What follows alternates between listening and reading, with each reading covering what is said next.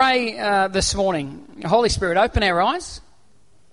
This morning, let us see something about you that we haven't seen before. Let us hear something fresh from you. Holy Spirit, I pray right now you would speak to each of us. Lord, that you would take what comes out of my mouth, interpret it into a language that's beneficial and useful for the people that are here. And Lord, we just want to say again, Father, we love you. God, we thank you for what you did for us on the cross. Father, we thank you for your tremendous, tremendous grace that, Lord, you love us as we are, warts and all. It doesn't stop your love for each and every one of us, God, and we receive that love this morning, and we thank you in Jesus' name. Amen. Amen. Luke chapter 3. I'm going to put my glasses on to read. Luke chapter 3, verse 15 and 16. It says, "Now as the people were in expectation and all reasoned in their hearts about John." We're talking about John the Baptist. So John the Baptist is going about and he's baptizing people in the river. And John was a wild guy, camel's hair and not well shaven. He wasn't a handsome, well-dressed man like me. Trying to look at someone to say he was more like that person, but I don't want to offend anybody. Rob, oh, no, you get away with it today. You had a shave, it's all good. Daniel, maybe. Daniel's head, Rob's facial hair. Somebody else's clothes, I don't know. So John the Baptist comes and he's baptizing people, and there's this group of people, and they're wondering, they're asking themselves this question: is John the Baptist the long-awaited Messiah that we as a Jewish nation have been waiting for? So we go back to the Garden of Eden, and we know the story of Adam and Eve and God creating Adam and Eve, and they're walking in direct communion with God. And they made a decision, and that decision was to say no to God's way and do their own thing, and a broke relationship. And this thing called sin became a problem between man and God. But because God so loves man, he said, that's okay, you've broken relationship.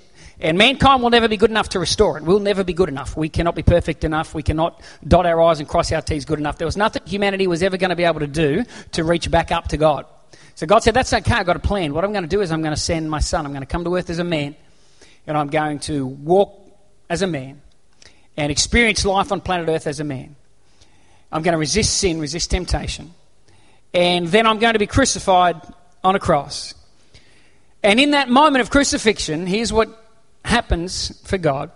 God upholds his justice because the wages of sin is death. If we break the law, there needs to be a punishment. If there's no punishment for breaking the law, it's not a law, it's just good advice. And God's not into dishing out good advice. He had standards and we blew it. And so by sending Jesus, when Jesus dies on that cross, he upholds the justice side of God. The wages of sin is death. Somebody has died for what mankind has done. But he also gets to uphold the merciful side of his character as well, in the sense that it's not you or me, it's Jesus that dies for the things that I've done and the mistakes that I've made. So that when God looks at me, he sees Jesus. And I can be restored back into relationship with God the Father. That's the gospel story. That's the good news. The Bible talks about good news. That's the good news, is that you can't make it up. You're not going to climb high enough to get to God yourself. But God in his grace and mercy has reached down to you through the person of Jesus Christ. And all we need to do is accept that death as having taken place for us and turn our life around, invite God into our life and walk in newness of life that he offers us. He says he'll place his spirit inside of us and we will be different people. And it's hard to explain that to people that haven't experienced that, but it's true. I had no desire for anything but my own selfish stuff until the age of 19. I just wanted to go out and party and do what I did. And when God came into my life, all of a sudden, I had desires for different things. I wanted to do different things. It wasn't me trying to make myself a good person. I just found that as I spent time in the Word of God and I spent time with God, that my desires and who I was began to change. And I became this absolutely amazing person I am right now, that this woman here just saw across the room and went, I've got to have him. And she forsook all and came after me. That's the good news. And so, way back here, John the Baptist is preparing the way for these people. He's preparing the way, saying the Messiah is coming. But there's a group of people going, oh, we're not sure, are you the Messiah or not? But I love what it says. It says, now as the people were in expectation, they were in expectation. And John goes on in verse 16 and it says, I baptize you with water, but one mightier than I is coming, whose sandal strap I'm not worthy to loose. He'll baptize you with the Holy Spirit and fire. There's a group of people, and the Bible says they were in expectation. They were actually expecting something. They weren't just going through their days, going through their rituals. They were expecting something. When John came, they went, oh, is this the Messiah we've been expecting? I find that amazing, that these people were expecting. It's been 400 years since God had any significant interaction with the nation of Israel. 400 years of silence between the end of the Old Testament and the beginning of the New. 400 years, whereas a nation, they've had little to no contact, definitely no recorded contact with this God Yahweh that they believe in. 400 years. And yet here we are with a group of people, and the Bible says they were in expectation. That blows my mind. Not only were they 400 years away from the last time God spoke, but this is probably 5 or 6 generations beyond. So these people who are in expectation have never had a significant encounter with God ever themselves. Think about that. They've never had a significant encounter with God. All they have is the Old Testament that they would go to the synagogue and the rabbi would read, and all the prophecies and all the things speaking about the Messiah that was going to come. That's all they had. They basically, here's the thing, they just simply, to paraphrase our day, they had the Word of God and that was it. Yet here they are in expectation. I think that's incredible.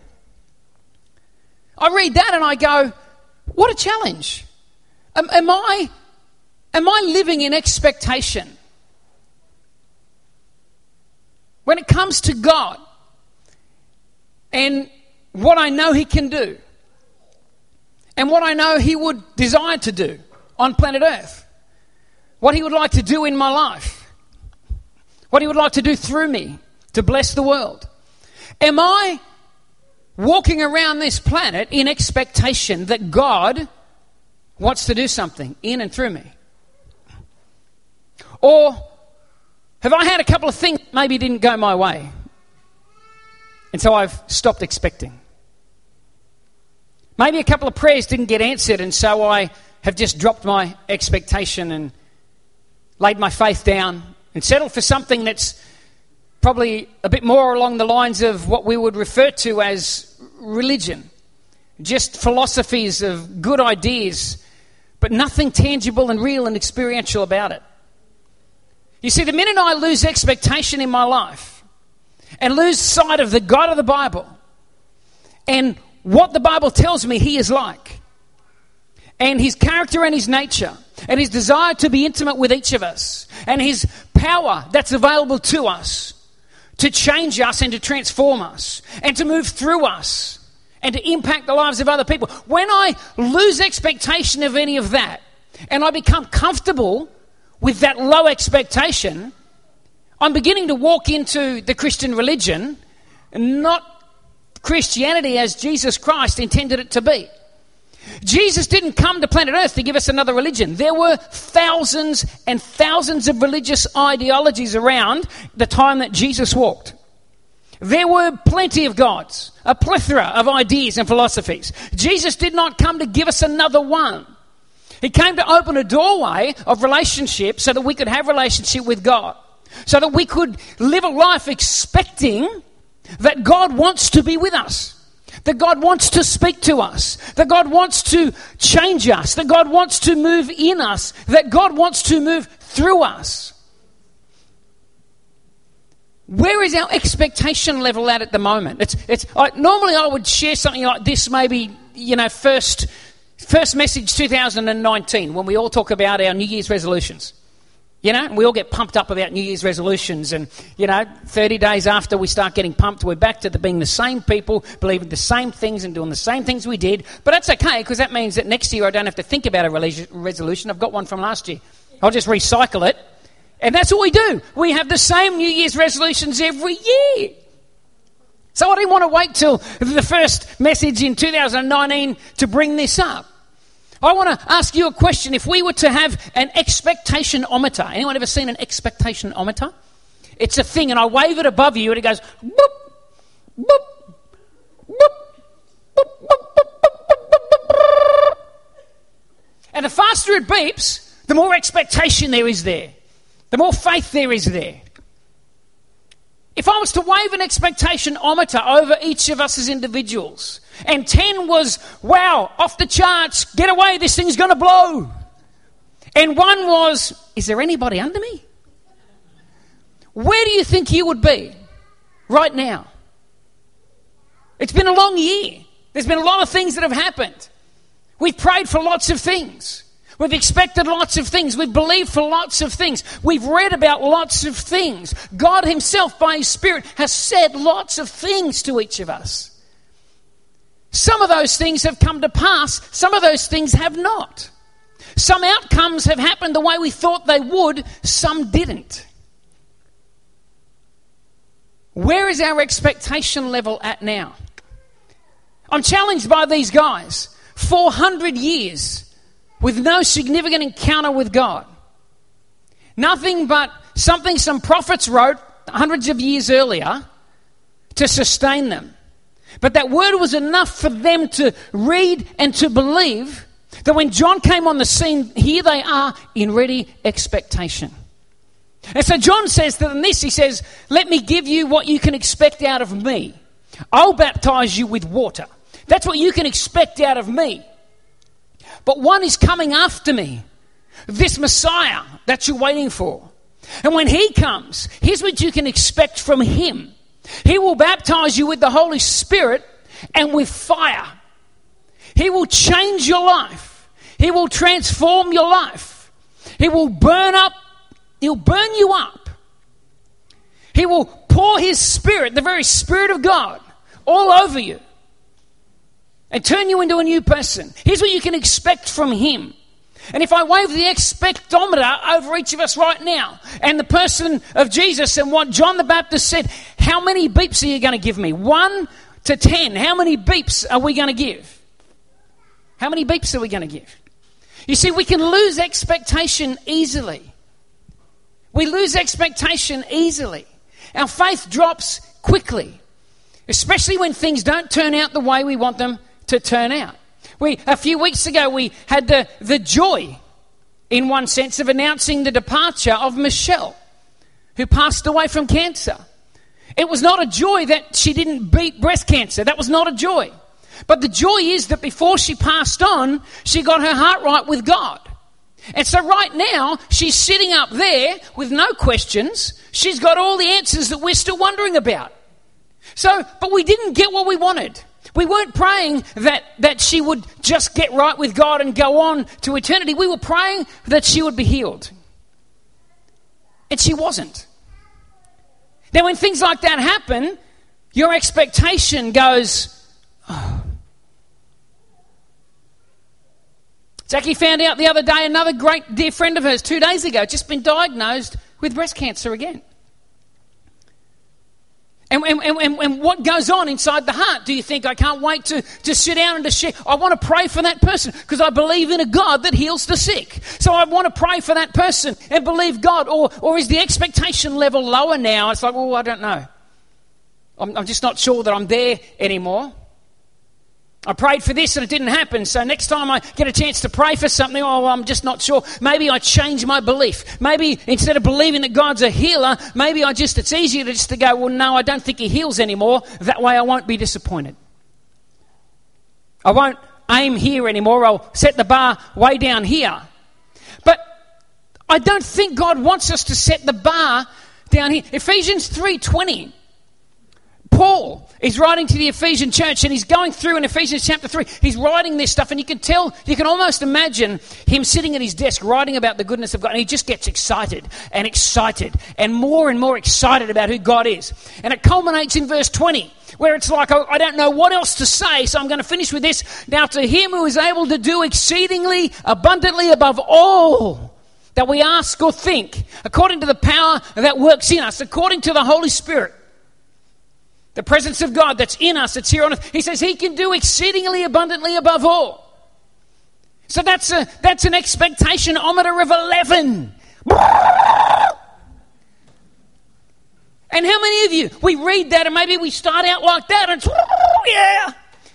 But things happen and we lower our expectation and we bring the bar down and all of a sudden we start asking for little because we don't want to ask for much. We start believing for the lowest common denominator that'll satisfy us and keep us on the religious train, but we don't want to be too wild anymore. We looked at last week when Jesus went to Nazareth, his own hometown. Here he is, the Son of God. And he goes to his own hometown of Nazareth. And the Bible is very clear. It says when he got there, he could do no mighty work there except heal a few minor ailments. In the Greek, it literally means he healed like a few headaches and a couple of ingrown toenails. But there were people there that couldn't see. There were people that couldn't hear. There were people that couldn't get out of bed. But because of the unbelief, the low expectation, the very Son of God himself, the Bible tells us, I don't like that passage, actually, I hate it. I'd like to tear it out of my Bible. I'd like to tear it out, if I'm brutally honest with you. Because I don't like to think that my faith or my expectation can play a role in what God does or doesn't do. I don't want to think like that. I just want to say God is sovereign and he'll do whatever he wants.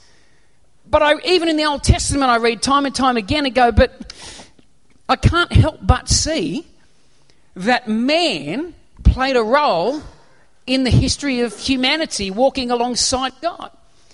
1 Corinthians 10 talks about what was written in the Old Testament in Exodus story was written to teach us in the New Testament. To teach us that if we don't want to walk with God or we don't want to believe, we want to keep whinging, complaining and so on, God is patient. He will wait. He will take what he wanted me to do and he'll pass it on to somebody else. Or he'll wait for another generation or whatever. I don't like those passages in the Bible. I want to take them out. I don't like them. I don't want to think that if Jesus walked in here right now and waved his expectationometer over us, that we could create such an environment here that he would be limited in what he could do. I don't like that thought. I don't know about you, but I don't like that thought. But I'm not living my life by my thoughts. I'm living my life by what God has chosen to reveal to me through his word. My faith, my lack of faith, my limited expectation can slow down the process of God or stop the process of God in my life and through my life. And I don't want to be that person. I want to be open to God. I want to be a vessel that God can move through. I look at my own life and I look at some of the characteristics and things in me. And I joke a bit about, being awesome and perfect and wonderful. Well, it's kind of a joke, I guess. But there are parts of me I don't like. There are parts of my character and my nature that I don't like. And you know what? I think there are parts of my character and nature that God himself, I don't think he's really jumping up and down in excitement about them either. He's going, come on, Al, let's work together on this. Let me bring some healing to those broken parts of your world. But I wonder whether I have the expectation or the faith anymore that God can change me. Or am I just, this is who I am and it's just the way it is?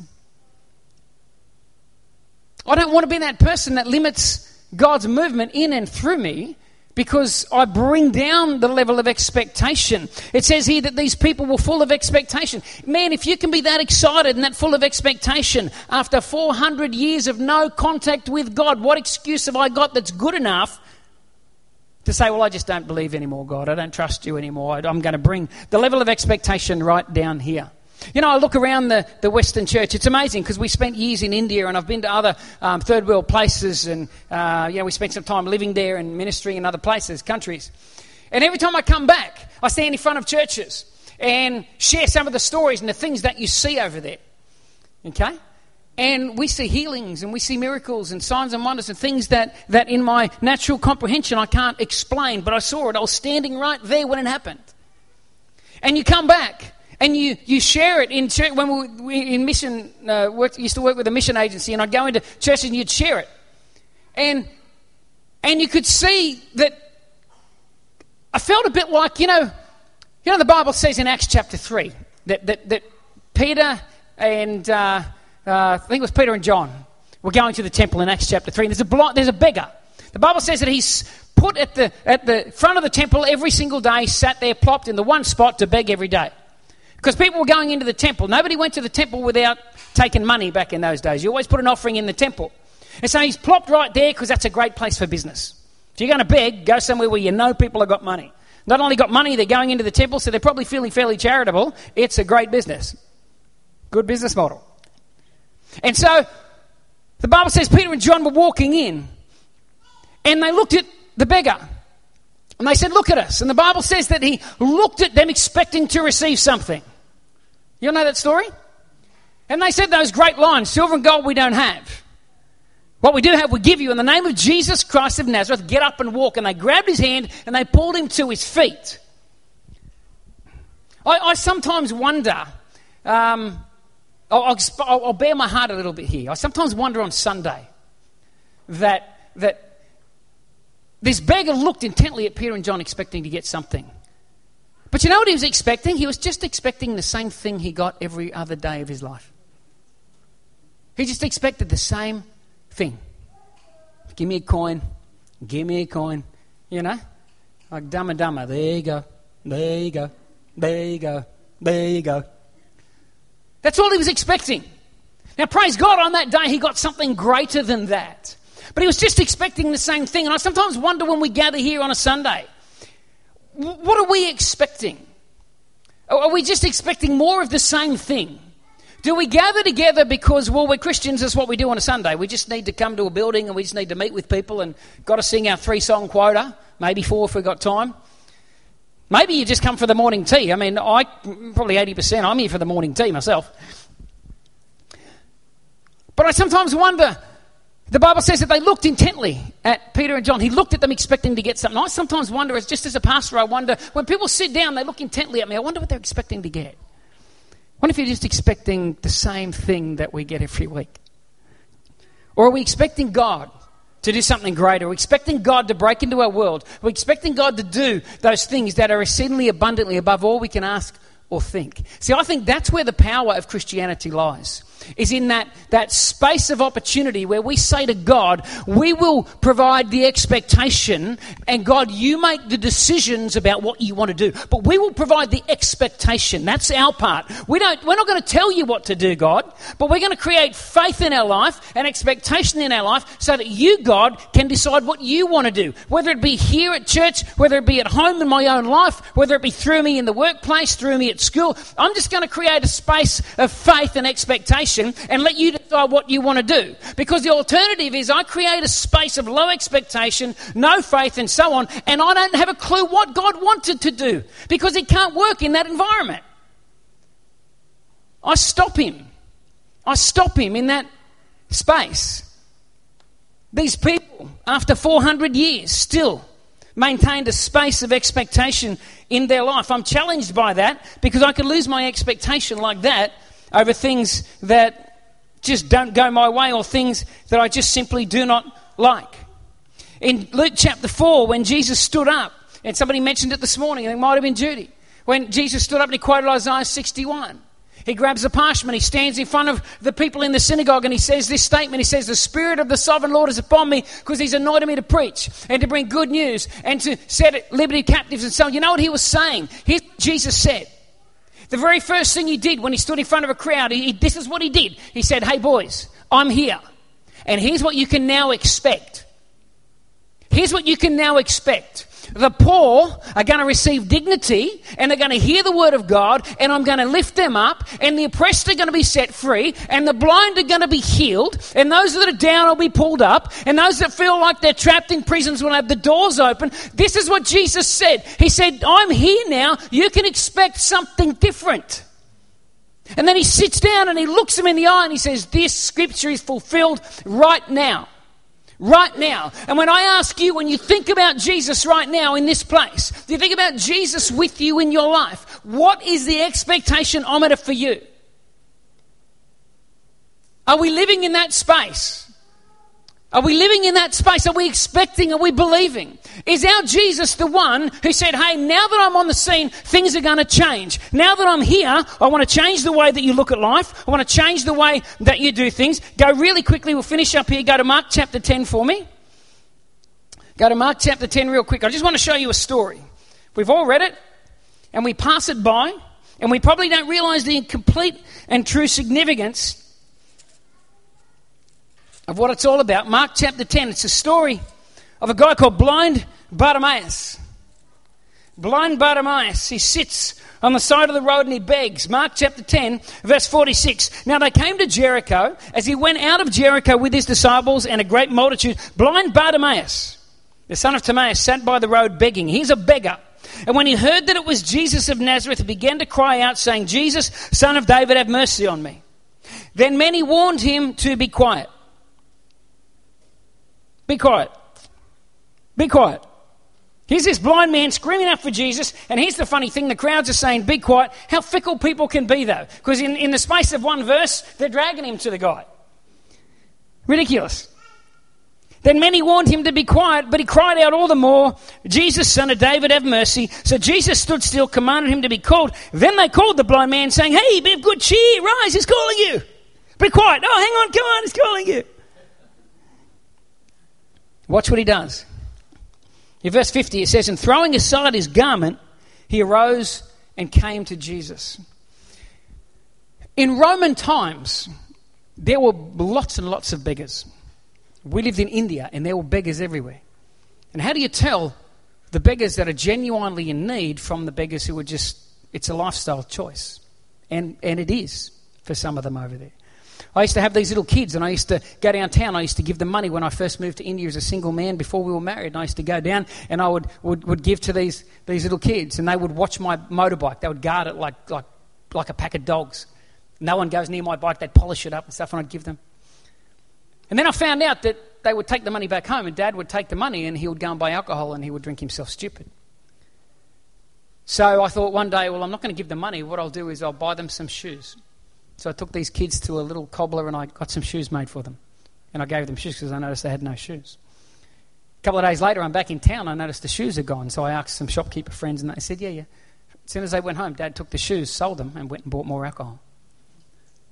So what I ended up doing in the end was I would just go to this little ice cream parlour and I would sit on a stair with about 10 little Indian kids around me. I couldn't speak their language. They couldn't speak mine. We didn't understand each other, but they were the best of times. And I'd go and they'd pick a colour ice cream and the shopkeeper wouldn't let them in the shop because they were low caste. But I'd go in and I'd get all the ice creams and we'd sit on the stair and we would just have an ice cream together. And I thought, to you, Dad, you can't sell their ice cream on them. And they got to be kids for a second, which I loved. But how do you tell a real beggar from somebody who's milking the system? Well, in Rome, the Roman government used to give garments to official beggars. So they were aware that not everybody begging was a legitimate beggar. So the Roman government would actually issue a particular, I can't remember what colour it was, but a particular coloured garment and the idea was that garment validated you as a beggar. So when tourists and someone were coming through town, if there was someone begging, you could give to them and you would know this person is a legitimate beggar. The Bible tells us with blind Bartimaeus, the minute Jesus called him, it says he stood up and what did he do? He threw away his garment. He threw away his garment. You see, when blind Bartimaeus heard the call of Jesus, when Jesus said, tell him to come here, I accept him. I want to be with him. Bartimaeus' expectation changed. I'm not a beggar anymore. I'm a son now. I'm no longer a consumer of society. I'm going to throw that away and change my expectation. I'm now going to become a contributor to society. I'm no longer going to be this person. I'm a changed man. I'm going to be this person. And in a step of faith, he threw away that garment. He threw away that which marked him as being a legitimate beggar. He no longer expected to go through life without seeing. He no longer expected to survive on the charity of others. no longer expected to live as a consumer. He adopted a totally different set of expectations. And I wonder today, for each of us here, it's been a long year, and a lot of things have happened, and a lot of things haven't. And I just want to ask you the question, whereabouts is your expectation? Where is your expectation? Does God still heal, even though you may have prayed for a couple of people who didn't get healed? Does God still restore, even though you may feel there are areas of your world are not restored yet? What are we going to do? Are we going to lower our expectation? Are we going to forget that the God we follow can do exceedingly abundantly above all we can ask or think? Are we comfortable not believing that? Are we comfortable just to sit in our own dysfunction and not allow God access to those areas? Are we comfortable to have people walk into church here and not feel the presence of God? I'm not comfortable that I lay my hands on sick people and they don't get healed. I'm not comfortable with that. It's not up to me. I've got no magical powers. It's up to God. But I'm glad that I'm not comfortable with that, because it tells me that my expectation is still here. And I don't want to become comfortable with not seeing the things that the Bible tells me God wants to do. You know? Where's your expectation level at this morning? Who is your God? What does he look like? What can he do? What can't he do? How open are you to God being the person that he says he is? The book of Daniel says those who know their God will do great exploits. Great exploits. Who wants to do great exploits? Who wants to be used of God to change the society that you live in? Who wants to be used of God to make a difference in the community? This building makes no difference in the community. It's the people. It's what we do when we walk outside of here that makes a difference in the community that we're in. This is just a building. It's just a shed. Praise God for it. I'm happy for it. I'm glad we've got aircon. It's stinking hot today. But it's just a shed. I don't expect this building to make a difference out there. But I do expect God through me to make a difference out there. And I do expect God through you to want to make a difference out there. I just wanted to throw that out this morning, because when I read that and I thought, wow, 400 years, and they were still in expectation. I said, you know what, God, forgive me. Forgive me, Lord, for the times where I don't get what I want, and so I lower my expectation. 400 years. Or the time I prayed for that person and it didn't go the way I thought. 400 years. Or the time I believed you for this. 400 years. Or the things that you spoke to me, God, years and years ago, about how you wanted to use me, what you wanted to do through me. And because it hasn't happened now, maybe it's 5 years, 10 years, 20 years on, I'm still not seeing it. I laid it down. 400 years. 400 years. So I pray for each of us over this Christmas period. You know, I pray as we think about the new year and as we come back in 2019 ahead of us, I pray that we hit the ground running. I pray for each of you that your expectation level will rise, that you'll be able to look at yourself and be honest and go, Lord, you know what? I can see where I've lowered the bar. I can see where I've lost faith. I can see where I've lost expectation. And God, do something in my heart. Lord, restore that. Bring that back up. Stir me up. Inspire me. Fire me back up. John the Baptist said he'll baptize you with the Holy Spirit and fire. Lord, baptize me with the Holy Spirit and fire. Pour it out upon me. Change me. Make me the person that you want me to be, so I can go out there into the world and do the things that you want me to do. Amen? Amen. Father, I want to thank you for this morning, God. And once again, thank you for your presence with us. God, thank you, Lord Jesus, that, Father, you're not a philosophy, God. We're going to celebrate Christmas in a week. And God, we're not celebrating some fictitious story written in a novel. But God, we believe with all of our heart that, Father, this actually happened. It happened. I don't know what day it happened. I don't know whether it was how big the shed was. Was it a manger, a hotel? God, who cares? Father, you came to earth as a man. You lived among us and you died for us, God. That's what matters. And Lord, you're still doing great and wonderful things here on planet Earth. And thank you that you've invited us to join with you. God, thank you that you've revealed yourself to us, Lord.